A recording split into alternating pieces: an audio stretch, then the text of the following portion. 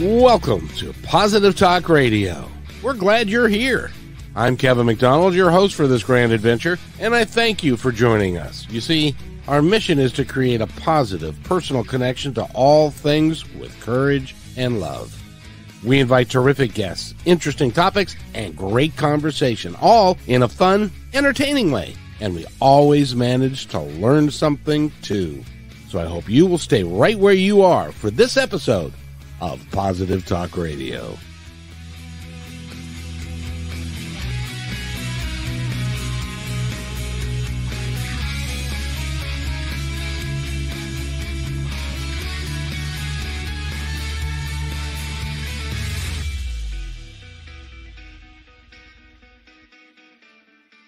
And welcome, everybody, to another episode of Positive Talk Radio. I'm so excited because this young lady is, not only is she very educated and very talented, she's a wonderful person with a design on helping humanity do something that we have yet to figure out how to do yet.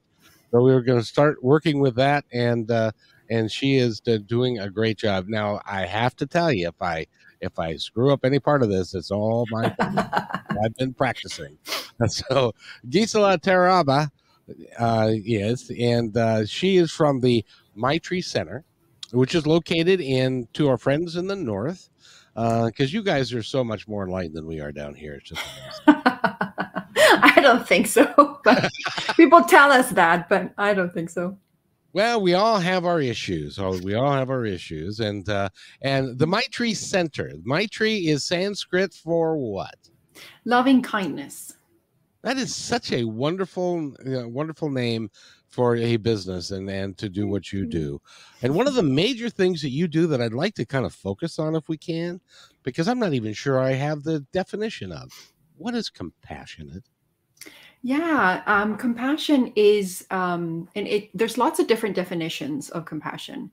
I know that Dalai Lama, and there's a lot of literature that defines compassion as the ability to witness someone's suffering and then to be with that suffering, as well as have a desire to alleviate that suffering. So rather than seeing someone suffer and moving away from it and saying, get away from me, you care for the person and you want to help them. From our perspective, there is an element of allowing all things to be, which is sometimes people want to help other people, but with attachment. So if you see a homeless person and you give them money, you're like, well, the expectation is you're going to do something good with it. But really, if you're giving the money from the heart, whether they use it or not is really up to them. And so the compassion really is to feel with and want to do something. But there's a difference between compassion and empathy. People think, and they confuse them, but empathy and compassion actually activate different areas of the brain. So empathy really activates the pain area. So if I see you suffer, Kevin, I'm going to suffer too. So if you're drowning, I'm going to drown with you. But compassion actually activates the areas of the brain that release oxytocin, which is kind of like the feel-good neurochemical, right? It's like what we get when somebody gives us a hug.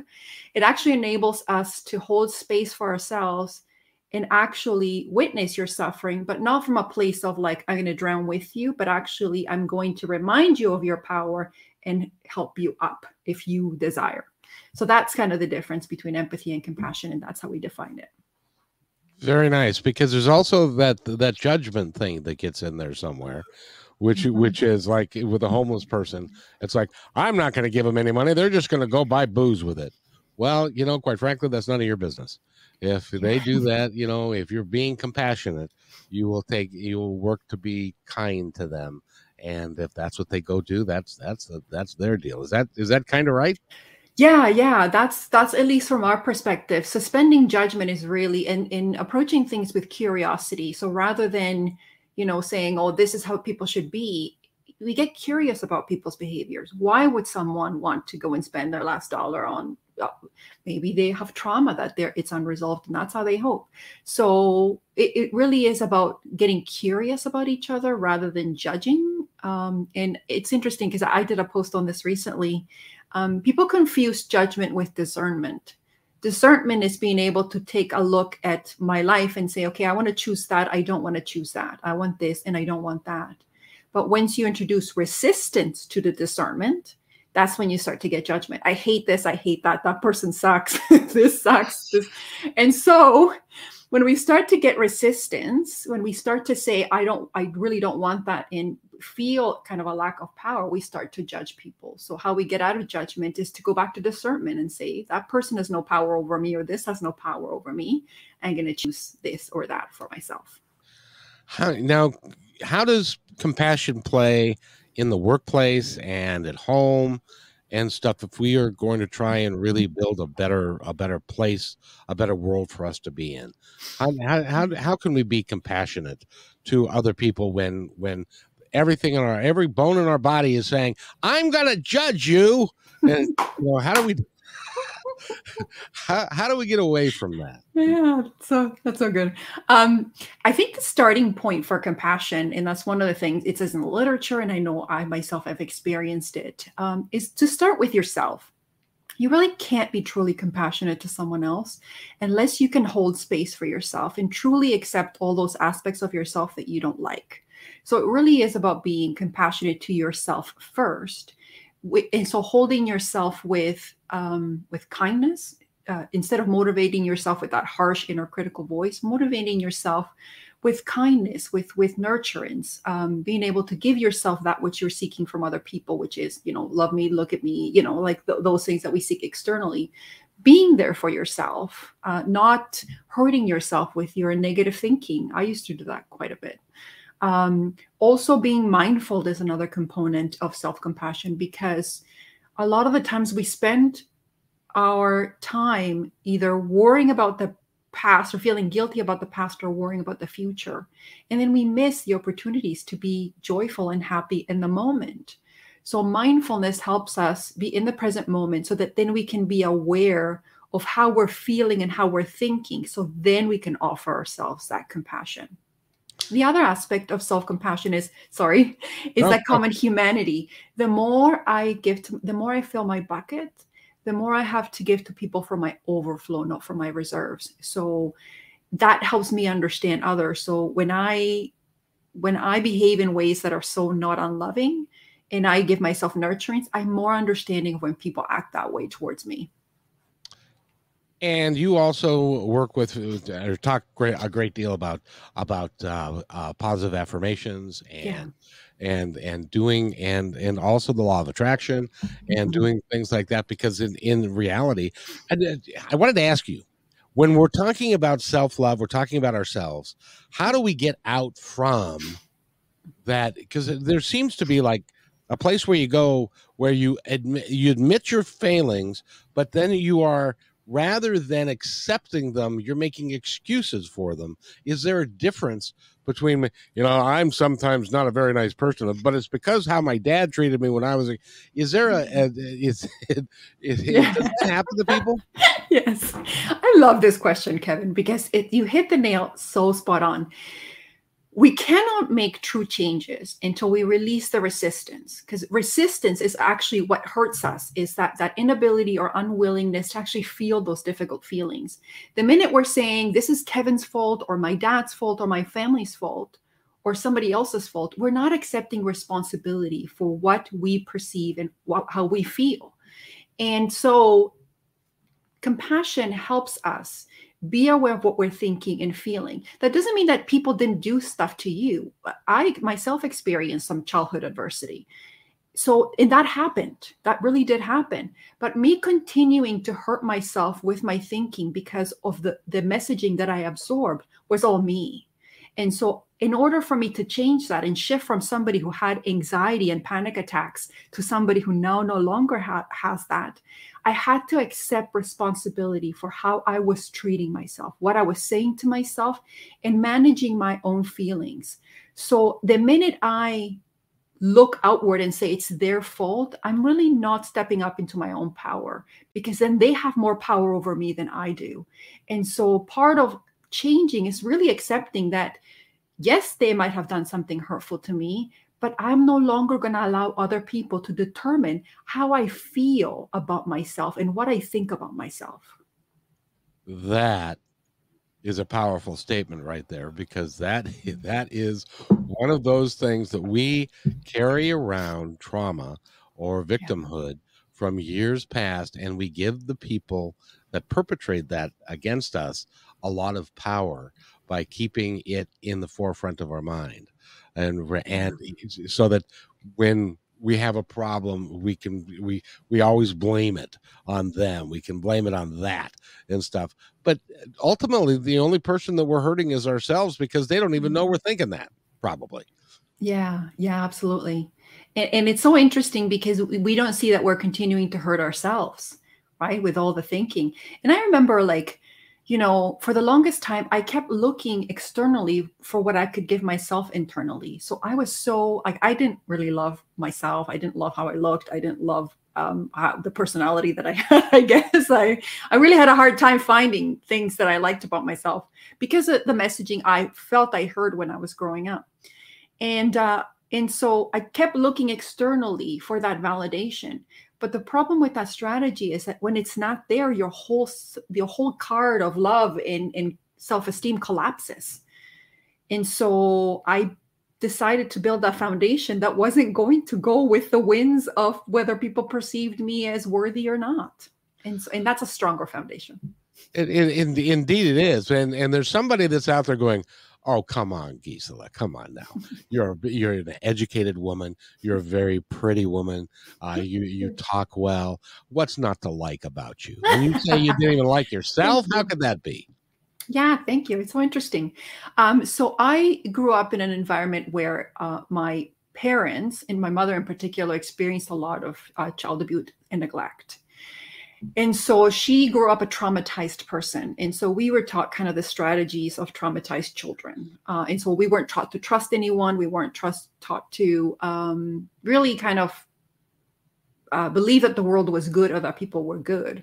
I didn't look in the traditional way because we immigrated from Peru. I came to Canada when I was 10, and I didn't look in the traditional way. I don't have a traditional nose. I don't know if you can say that. And so and it's so true because we attach to images of what we see in the media. And so I thought my nose isn't perfect enough. I'm not thin enough. I'm not white enough. And all of these messages, which are not true. Anything that we say to ourselves that is it's not true. We are all beautiful and wonderful and worthy. Like, we don't have to earn love. We could just deserve it. And so all of these messages that I told myself, I would actually see and hear from other people, because from my perspective, everyone is a mirror of us. Everyone's mirroring back to us exactly what we need to hear in order for us to grow. And so any messages that I heard which say positive things, which is, you're an attractive person or you're a smart person, I would disregard, because the mind doesn't like to be wrong. So because we don't like to be wrong, I would only listen to the people that would actually say negative things to me. And therefore that became my world, because I was only confirming what I already believed for myself. But when I changed, when I started to appreciate those aspects of myself, which is, you know what? I think I'm an attractive person. I think I'm a smart person. I think I'm a person who does good things. And even if I didn't do good things, I'm still worthy of love because I exist.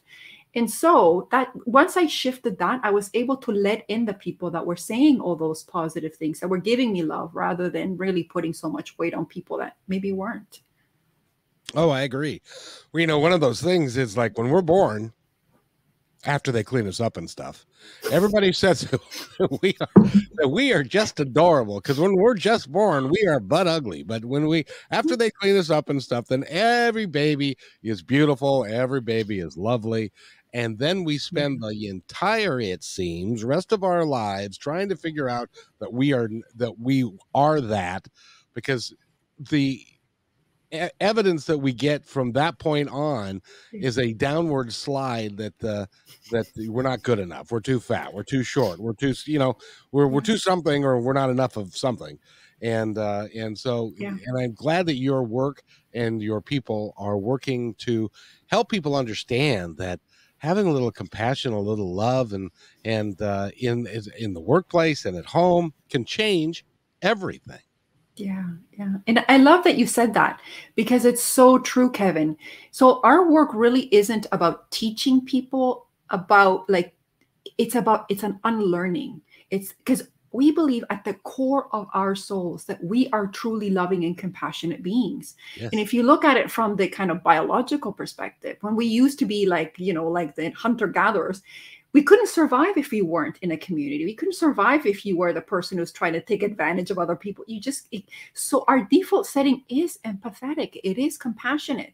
It's just we've learned all of these messages that say that we're not worthy, that say that we're not good enough, not attractive enough, not smart enough, not whatever enough.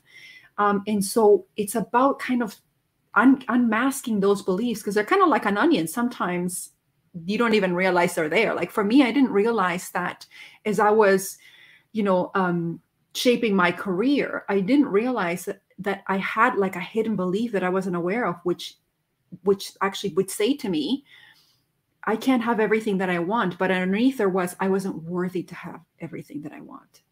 And so my inner critic voice wasn't horrible. It wasn't like you suck and, like you're a horrible, terrible person.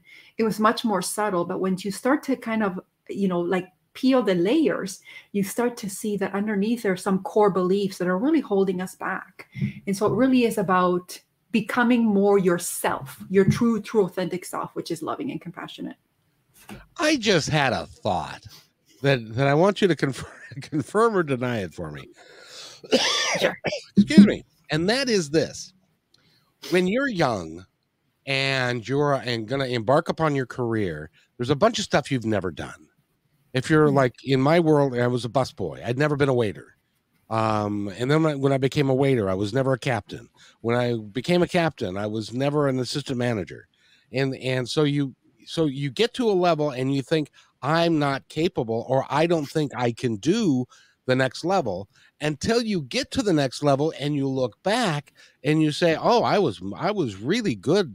I could do this. I can do all this, but you don't know it until you experience it.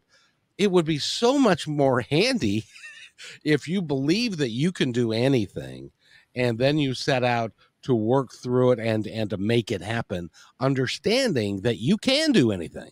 But in our experience, you don't believe that. Or at least I didn't. Yeah, no, it's so true. And I love the fact that you actually did it anyways. Yes. Because, you've heard this, I'm sure you've heard this saying, which is like, courage isn't the absence of fear. It's being afraid, but doing it anyways. It's moving forward despite the fact that your knees are buckling and you're like, I feel like I bit more than I can chew. And it's so true. I don't think we know how much we are capable of until we hit that next threshold, and then we keep going and going. But the fear, a little bit of fear is good, because sometimes it's telling us, you know what, like we're getting a new level, we're hitting a new thing. This is exciting. And sometimes we confuse excitement for fear. But fear is problematic when it really holds us back. And a lot of the times we give up really stepping up into our own power for the security. But security feels not always great. Security is only good to a point once you feed yourself and you're able to put a roof over your head. And then it just feels like stagnation.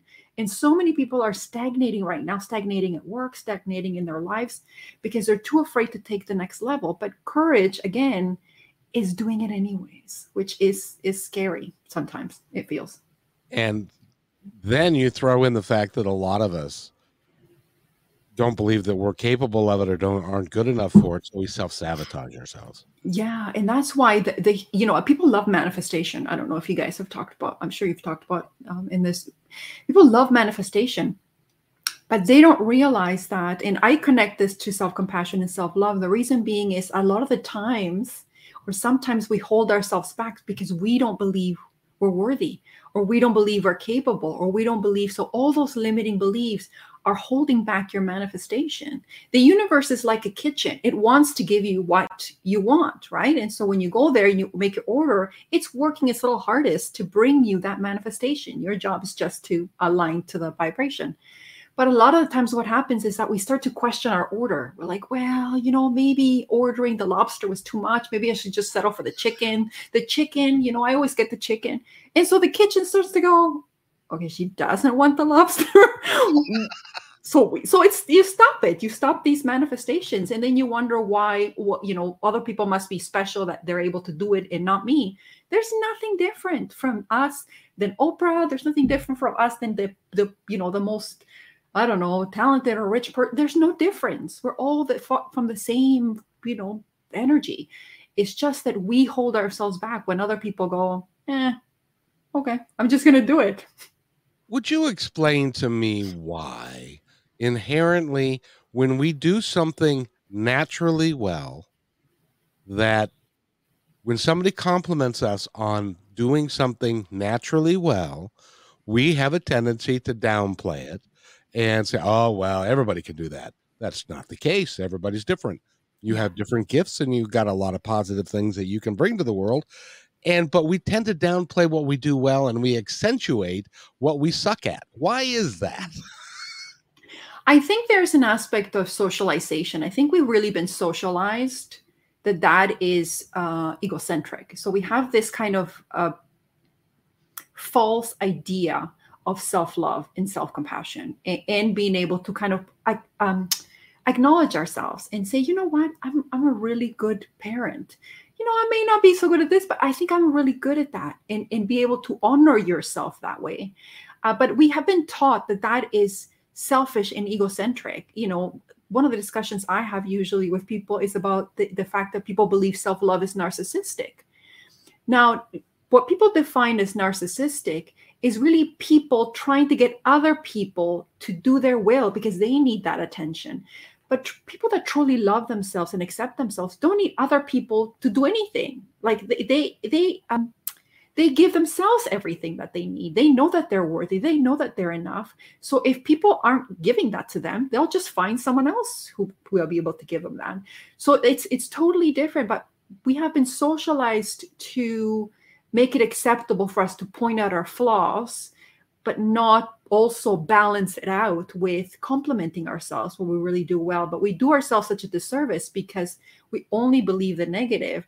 We also sometimes don't accept compliments from other people either, like you were mentioning, right? And so then we start to feel really down about ourselves and really don't love ourselves.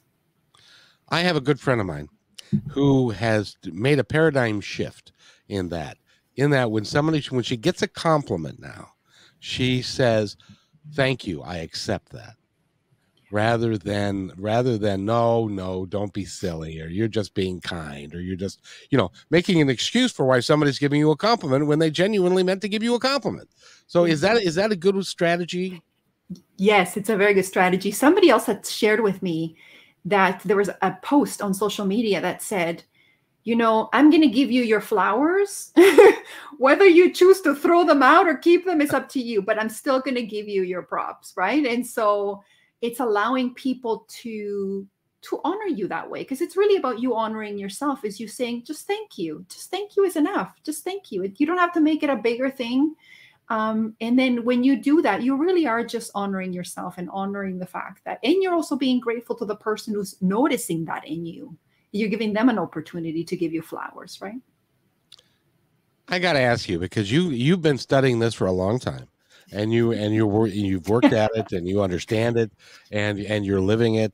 What do you say to somebody that's like, crap, Gisela, I can't do that. I can't figure it out. I'm hard on myself. I can't seem to like, myself, and my butt's too fat. And oh, by the way, as a human being, we never get to see our own butt the way it actually looks, because it's always in a mirror. That's a good one. Sorry, go ahead. As a person who has a flat butt, who people have told has a flat butt, I appreciate that. Yeah, but that's secondhand information. You never That's can. True. Unless you can look around 360 and you're like really limber, you'll never. In any event, I digress. Yeah. But we never get a chance we never look at ourselves the way we truly and really are. How do you give us some steps so that we can learn how to appreciate ourselves for who we are? And I'll give you. Let me give you an example. Yeah. there's a guy that's going to be on my show next week, and I met him last week.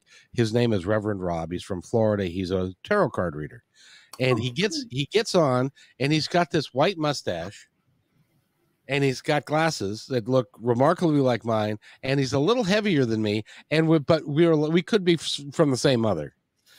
And I was sitting there looking at him going, oh, he looks good. He looks fine. And I was looking at myself, oh, no, I'm fat. I don't have any hair. I've got da-da-da-da. Why do we do that to ourselves? Yeah. Again, because we tend to really buy into the negative. We really buy into that belief, and we look to criticize ourselves because part of it is we haven't been taught to do that. There's been kind of this messaging. I know my parents, they were doing the best they could. Like there wasn't, like sometimes there wasn't nurturing. Sometimes there was, sometimes there wasn't, right? Because they were trying to hold space for themselves, right? And so they were doing the best I can. I know I am doing the best I can with my kids, and they tell me when I'm not doing such a good job. But the truth of the matter is that, we've been taught to perceive loving and being compassionate to ourselves as narcissistic, as overindulgent, as weak. You have no idea how much I hear about, compassion in the workplace. That's weak. No, it isn't. It really takes a lot of strength to sit and lean in and have compassion for somebody who might be bullying and harassing people and have that conversation. It really takes a lot of strength to lean into someone who may have made a racist comment and say, okay, we're going to get curious about what's happening for you, that, like how you've been, socialized. And so we have been taught that these things are weak when really they're extraordinary strengths. And the truth of the matter is that we are all so, so beautiful, and we are so, so powerful. And, I give this analogy to my children, because my kids sometimes talk that way. They're like, well, so-and-so is so thin and she's so beautiful. And look at all the stuff on social media. All these people are models, and how I don't look like that. And it's like, if the world was full of roses and just roses, what boring gardens would be, right? Like there's so much diversity in flowers, and they're all so beautiful and gorgeous. And if we didn't have that diversity, the world wouldn't be as beautiful as it is without those different flowers. I don't think the flowers are all going around, comparing themselves. Oh, I wish I was a rose, or I wish I was. They're just being, right? And so we naturally have this tendency towards the negative. We naturally have this tendency to protect ourselves. But the truth of the matter is, all we're doing is really harming ourselves. So to answer the first part of the question, which is, what if somebody's saying I can't do that? And I have heard it, is be willing. Be willing to take a step. Be willing to even be willing to start. Be willing to start one thing, or to take a step, or to, even if it's just being more mindful about how you talk to yourself and saying, no, thank you, when you say a really negative thought. Or to extend yourself some compassion when you're feeling terrible and you're looking to someone and they're not supporting you, just to say, you know what, just put your hand on your heart and just say, I'm here for myself. I'm here for me. Or, may I be happy? May I be healthy? Just send yourself some positive affirmations. All of those small moments add up. They really, really do add up. And eventually you find that you are actually living a much more full and abundant life. When I first started meditating, it was gritty. You're like gritty, like to sit there for like even 5 minutes. It felt uncomfortable. I felt itchy. I would yawn. Sometimes my muscles would twitch. But I take small steps. I said, okay, today I can only do 3 minutes, but I'm going to do 3 minutes. And then slowly over time, now I can meditate over an hour and a half, over 2 hours, or longer. I mean, it honestly feels amazing, because it feels like there's space between my thoughts. Like I can sometimes it's just quiet, which is awesome. But if you told me in the beginning that I was going to get here, I would have been like, no way. It just feels so terrible. How can I get there? But it just takes the commitment. We have to show up for ourselves and say, I'm willing. The pain of not changing has to be greater than the pain of actually sitting with the gritty meditation. And that's exactly right. And just actually just being quiet and being reflective is really helpful. A funny story, because this is so pervasive. What happened to us in our youth, that we do things that we don't even recognize that we do. I'll give you a quick story. When I was like 12 years old, my mother went to the store. It was Saturday. I always clean my room on Saturday. And this particular time I got motivated. Sometimes you just feel like cleaning. So I got the vacuum out and I cleaned up everything and I dusted everything off and I put everything away. And I even put the vacuum away. And my mom came home. I even shut the door where the vacuum was. And my mom came home and I said, "Can I go play?" And she said, "No, you haven't cleaned your room." And I said, "Yes, I did. Come look at it." She said, "I don't have to." I said, "Well, how do you know that?" And I said, "The vacuum's put away. You didn't even get the vacuum out." I said, "But no, I got it out." And so you know what? Today, I'm a 64-year-old man. Guess what's not put away? The vacuum. It's so interesting how we are just stuck in our lens at times and we don't see beyond that.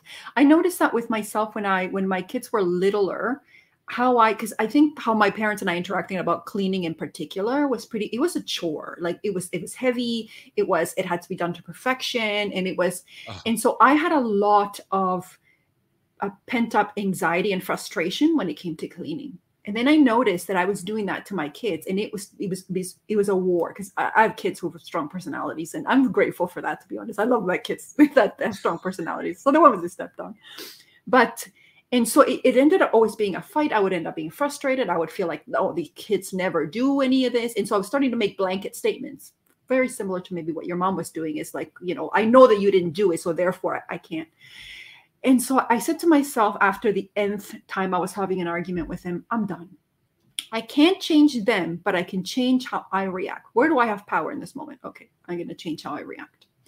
So then I said, what experience would I like to have? I would like to have an experience with my children come and they feel like you, motivated to clean. They understand the reason why cleaning and taking care of yourself is important. And so, okay, so that's what I'm going to do. I'm going to reimagine my children as individuals who are interested in keeping their rooms and themselves tidy, right? And who want to contribute. And so I did have a conversation with my kids around, okay, it is the expectation that before you're going to do some other joyful thing that you do clean. And here's the reason why I would want you to clean. It's not that I think, oh, this is a chore for me. Is you are learning skills on how to take care of yourself, how to honor yourself in your environment, right? Like you're taking care of your body, you're taking care of your living situation.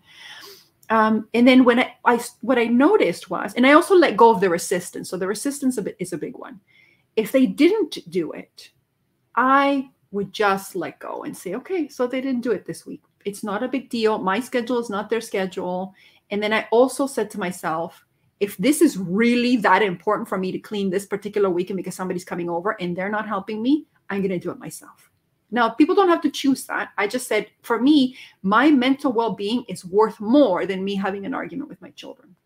What I noticed was that they actually had an interest in taking care of them. Once they understood what the purpose was, my kids started taking an interest in cooking. They started like they do other chores. And it totally shifted the relationship. Does that mean they're perfect? No. Does that mean I'm perfect? No. But I gave them the benefit of the doubt. I changed how I perceived them and I let go of their resistance. And then they were also able to do those pieces. And so I completely understand what you're saying about sometimes as parents, we get kind of stuck in that perception of like, you always do this and you always do that. And we can't let go of that schema. And then the kids do that back to us. We have to be willing to reimagine our children and to let go of the resistance. And at least that helped me. Absolutely. And that is actually even important in the workplace and everything else, because, when you're a boss, I got the opportunity to be a boss. And I was a general manager of several restaurant properties. I had 70 employees and 4 management people and all that kind of stuff. And everybody had to be nice to me because I was the boss. But the reality is that if you take that as a big responsibility, because you have to look out for 70 souls to make sure that they're well adjusted, that they're happy, that they're in a good work environment. The interesting thing is that turnover goes down, productivity goes up, Yeah. your customers are happier, your employees make more money. A lot of good things happen with that when you take it from the standpoint of like with your kids. If you are a perfectionist, and this is, I'm talking to you out there, if you are a perfectionist, please don't pass that neurotic behavior onto your children, because for me that's just that's being a perfectionist is not, my mom was that, and it's just a terrible way to live your own life, let alone to pass that to your kids. Yeah. I think. Yeah. As a kid who grew up from a perfectionist household as well, it's like the person themselves, like this parent, because it's so much stress. It's the stress of this has to be done a specific way, it has to be perfect, and it has to be done, and it's so overwhelming that I know that's how I felt. Yeah, and it doesn't really help in terms of the workplace. I think what you said is so spot on. It kind of, again, we've kind of been socialized that people needed to be bosses and the power over the staff, and that really it's only about the customers. But you don't understand that the customers are having the experience through your staff. So if the staff are happy, if the staff are flourishing, if they're giving opportunities to find value in their work, if they're valued, if they're recognized, they're acknowledged, they'll give 110%, even if you don't pay them more, although you should. It's amazing what people can do when they feel passion in their work, when they feel like they're really, really contributing to something, because your goals and the goals of the staff are the same. People that apply to jobs, they want the business to succeed. They want everyone to flourish because it impacts them directly. And so when we take those approaches, which are like very power over, you grind them down, like it's all about like, like you don't treat them as human beings. You don't treat them and their families as human beings.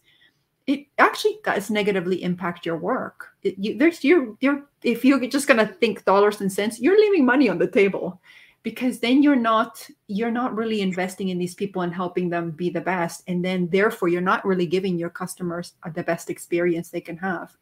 And so it's true. The best example I have of that is I'd been a general manager on a couple of properties, and I went to a new property, and the previous general manager that was leaving was a dictatorial guy. He liked to have things his way. His turnover was like 300% year over year, and it was not a great situation. So I go into the first staff meeting that I have with the entire restaurant staff, and I say to them, I want you to know that my job is really simple. It's to make you the most money that I can get you to make. And the look on their face, you should have seen, it was like, what did he just say? Did he say he wants me to make more money? And I said, one guy said, well, how does that work? And I said, well, if my customers are happy and you're cooking the food and it's beautiful, and you're waiting on them and they're enjoying the experience, and the bus people are keeping the place clean and the dishes are clean and everything, then the customer's going to be happy. Then we're going to have more customers, and then they're going to tip better, and then we're going to have more and more. And so everybody from the busboy up, from the dishwasher up, makes more money. Wins. Yeah, it's an everybody wins. But it's so funny because we were taught this mentality about the whole boss versus leader, right? And the actual core thought there is fear. Yes. So there's a fear that I'm not going to have enough. My margins aren't going to be enough. My board isn't going to make enough money.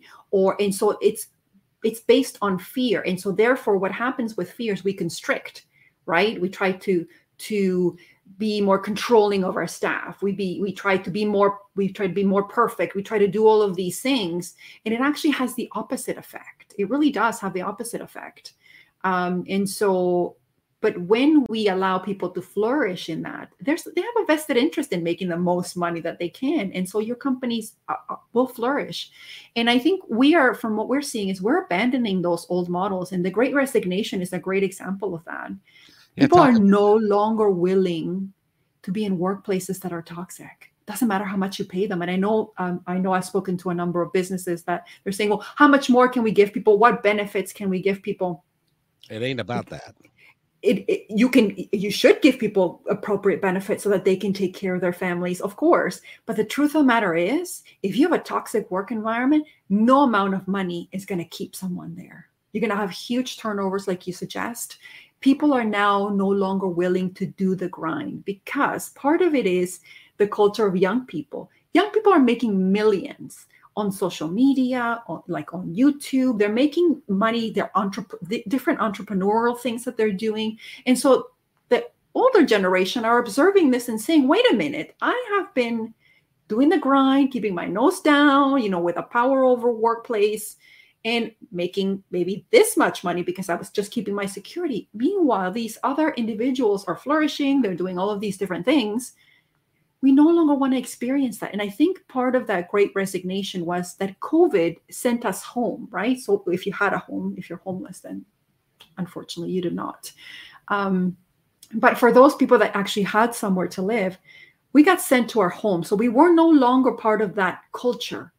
And so when you step out of that and then try to go back to a toxic culture, a lot of people just said, you're not paying me enough money to go do that. You're not paying me enough money. So we saw a rise in entrepreneurship, which is people wanting to figure out how to do through networking, through, like working from home stuff. And doing stuff through social media so that they don't have to go back to that spot. Oh, there is nothing worse than a toxic work environment. If you are going to work every day and you hate the fact that you're going to work every day at this particular place, it's that, to me, that's hell on earth. Yeah. And one of the things, I used to be a director of HR in an organization. And then one thing that I saw was that your body has a way of telling you when you've maxed out. People go on sick leaves. That's what happens is that you max out at one point and then people just stop showing up to work because they can't do it. And then they get judged for that. But the truth of the matter is what's going on for them is that they can't take the culture anymore. That either they're doing something they shouldn't be doing work-wise, like meaning that's not their ideal career, or the stress of the job or the culture is too much for them. And so these are opportunities how you introduce compassion, and that is really having conversations with the person. Like, what's going on for you? Maybe something going on at home, or maybe this isn't just the career path for you.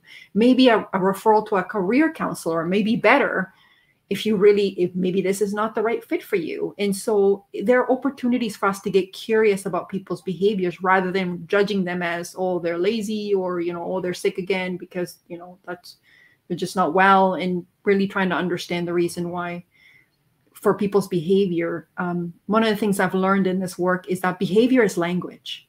If people can't tell you verbally, they'll tell you in how they behave about things. Exactly. You were an HR director. I used to be. One of my favorite quotes came from a HR director, and he said, that old saying, the grass is greenest on the other side of the fence. Well, that's not true. The grass is greenest where you water it. And so I was like, wow, that's a t-shirt right there. Because it's like you, regardless where you're doing, where you're at, the grass is going to be the greenest where you water it, where you give it your most attention, and where you put it there. And that is a good way to live, I think. Oh, so good. Absolutely. Because while you're spending your energy and attention on looking at someone else's grass, you're neglecting your own. So it's a very profound insight. Rather than spending all that energy looking outward, just put that same energy and attention and love where you are. And appreciate yourself. Yeah. How do people, I think that's a learned skill. Based upon the fact that we come out perfect when we're born after they clean us up. And then we spend the rest of the time getting worse until we make a position statement that says, I'm mad as hell and I'm not going to take this anymore and I want to change. How do you get people to change? I take that back. How do you help people change themselves? Yeah, so it's about it starts with awareness, because they have to get to that point where they actually make a decision to change. And then it's awareness in, how am I treating myself? What am I saying to myself? What am I thinking? How am I reacting to different things? And that awareness helps you then understand how you're feeling, because your feelings are your navigators, right? They'll tell you, well, this doesn't feel good. This feels good. This is something I should pursue.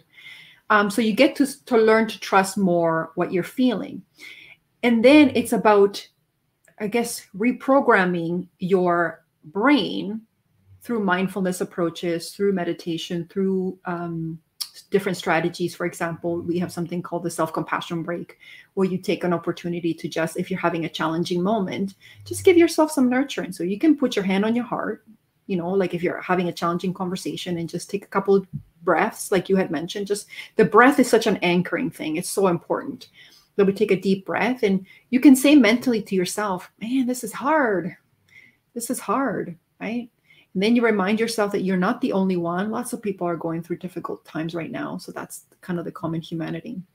And then you can give yourself little affirmations.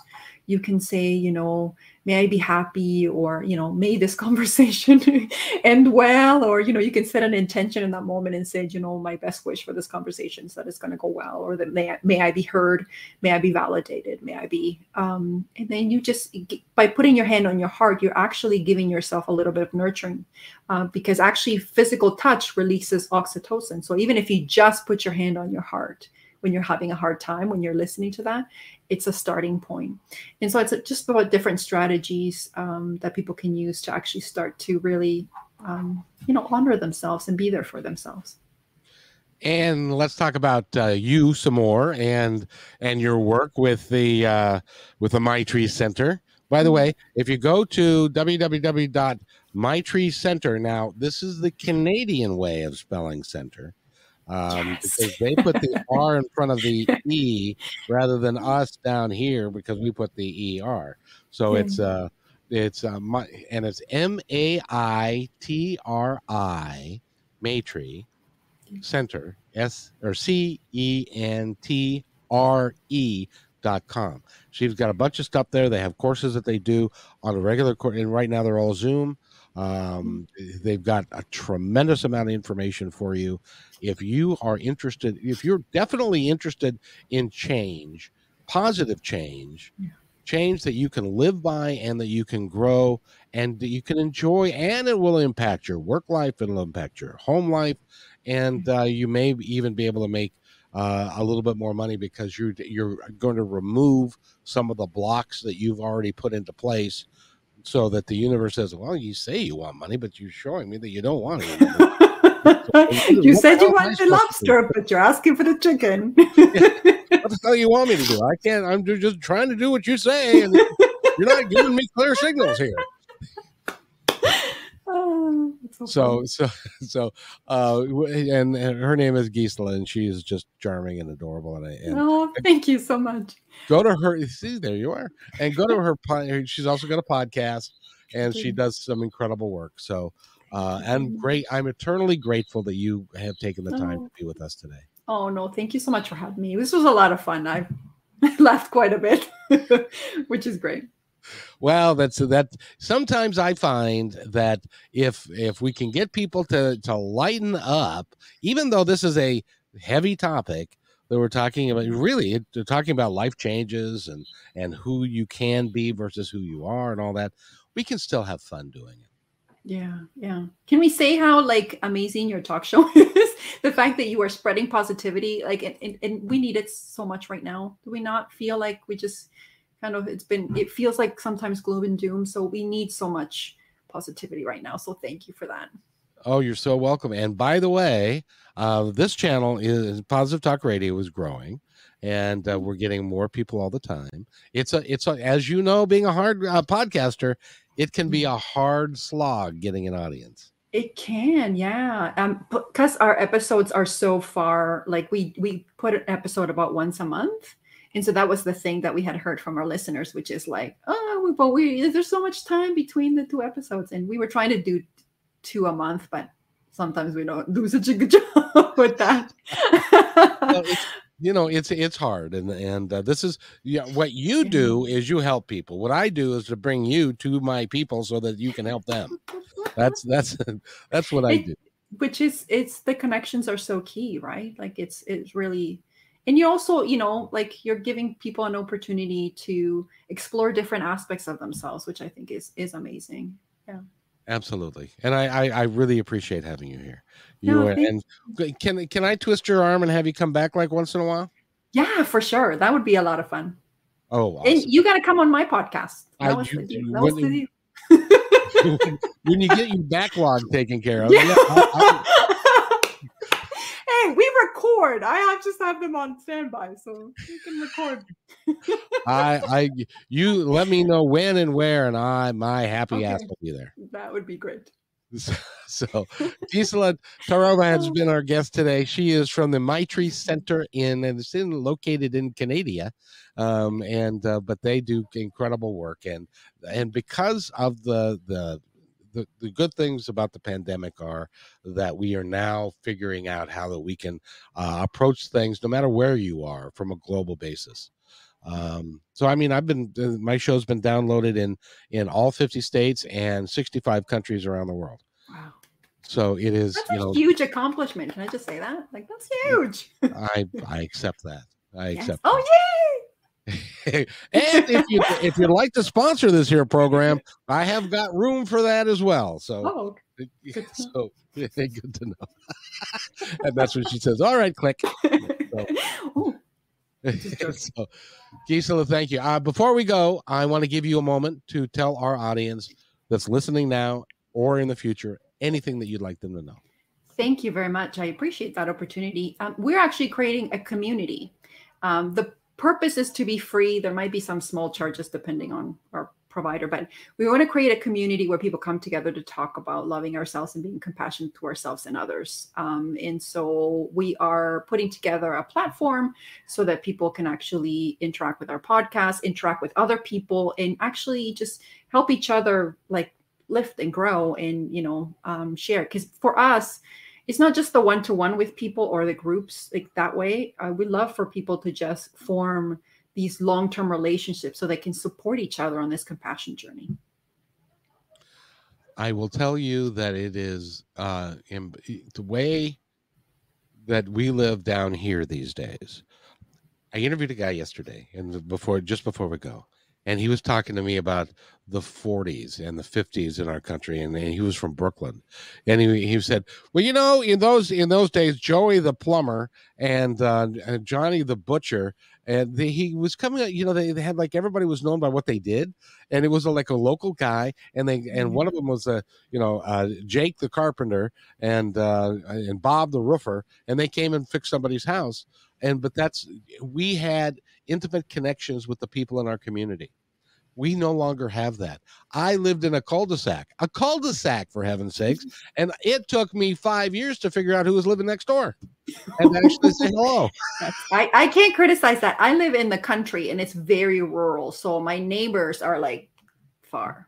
Yeah. So talk about not really wanting neighbors. So what everybody would do is we would drive into the cul-de-sac, we'd hit our garage door opener, the garage door would go up, we'd go in, go down, and then we never left until we opened the garage door again to go to work.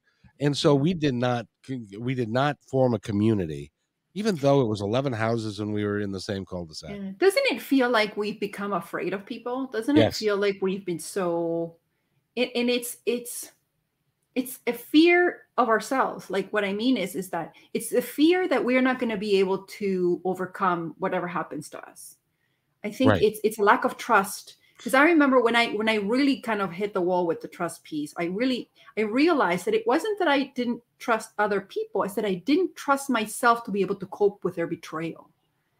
And so once I realized that I had the power to overcome anything, people no longer were seen as a threat. Absolutely. And I want to leave you with one thing that I learned in a seminar one time. And I hope I don't get sued for plagiarism, but it's their deal. But I use it from time to time, because at one point the facilitator stood up and he said, I just want you to know your life is empty and meaningless. and people were like, what? Where's he going with that? Yeah. One guy stood up and said, no, I'm a Christian and I do this and I do this and I'm a pillar of the community and stuff. And the guy said, no, you misunderstand me. When I say your life is empty and meaningless, every morning when you wake up, you get to decide what you're going to fill your life up with, and you're going to decide what meaning it has. Nobody else. So you have complete and utter power and control over your life and what happens. Oh, that's so That powerful. everybody should. Yeah, that's awesome. That is amazing. That's absolutely spot on. Because if we can begin, because usually what happens is that because we are our present creates our future, but it's based on our past thinking, right? And so we bring our past with us to the future. But what you're inviting us to do is to say, leave the past in the past. Every day is a new opportunity to begin again. Oh, I love that. And I have one more for you. Years ago, I was doing a radio show, and Gilda's Club, named after Gilda Radner, who died of cervical cancer. And this was a cancer support group. And I had several women on the show. And one was a 4-time cancer survivor. And she was in remission again. And I said, you've been through a lot. What's your secret to life? And she looked at me and she said, when you have one foot in the past and the other foot in the future, you're peeing on the present. That just made way too much sense. So it's like the as powerful. Yeah, the present is all we've got, and so true. Don't worry about the past. If you can find one person on this planet currently living that can do something about the past, let me know, because I don't know anybody that does or can. So we all we've got is the future or the present, because the present will dictate what the future is. Yeah. Although I have heard of a couple of people, like they talk about reality creation, and they talk about like when you change your current state, you can change your past. Meaning, so if you're aligned to a higher level, right? Like if you are more joyful, happy, or whatever, you are kind of on a different trajectory, if you may. So that's a way of changing your past, I guess. It is, because I stand corrected. Because if you change how you behave in the present, you'll be seen differently by everybody that you interacted with in the past, and they'll say, wow, what's he doing? He's changed, or she's changed. She's a lot more joyful than she used to be. I don't remember that part. And, and so I stand corrected. I'm going to use that. Can I plagiarize you? Please knock yourself out. Just same as yours, man. Anyway. I think I took it from someone else, so I don't know. I have had a joyful time talking to you. This has just been so much fun. Thank you so much. Gisela Taruba has been our guest, and the Maitri Center in Canada. Go to www.maitrecenter.com, and I'm not going to spell it out for you again, but you can look it up, and it'll come up. If you'll wait right there, I'll be right back. Thanks for enjoying this episode all the way to the end. Please give us a like and subscribe to this channel. This has been a production of kmmedia.pro. Please visit our website, oddly enough, named kmmedia.pro, for more details about us and our mission, which is to provide great positive programming designed to inspire us all. I'm Kevin McDonald, and I'm proud of these shows, and I truly hope that you'll like them and share them with friends and family. So on behalf of our entire team, remember, be kind to each other, because each other's all we've got. We'll see you next time.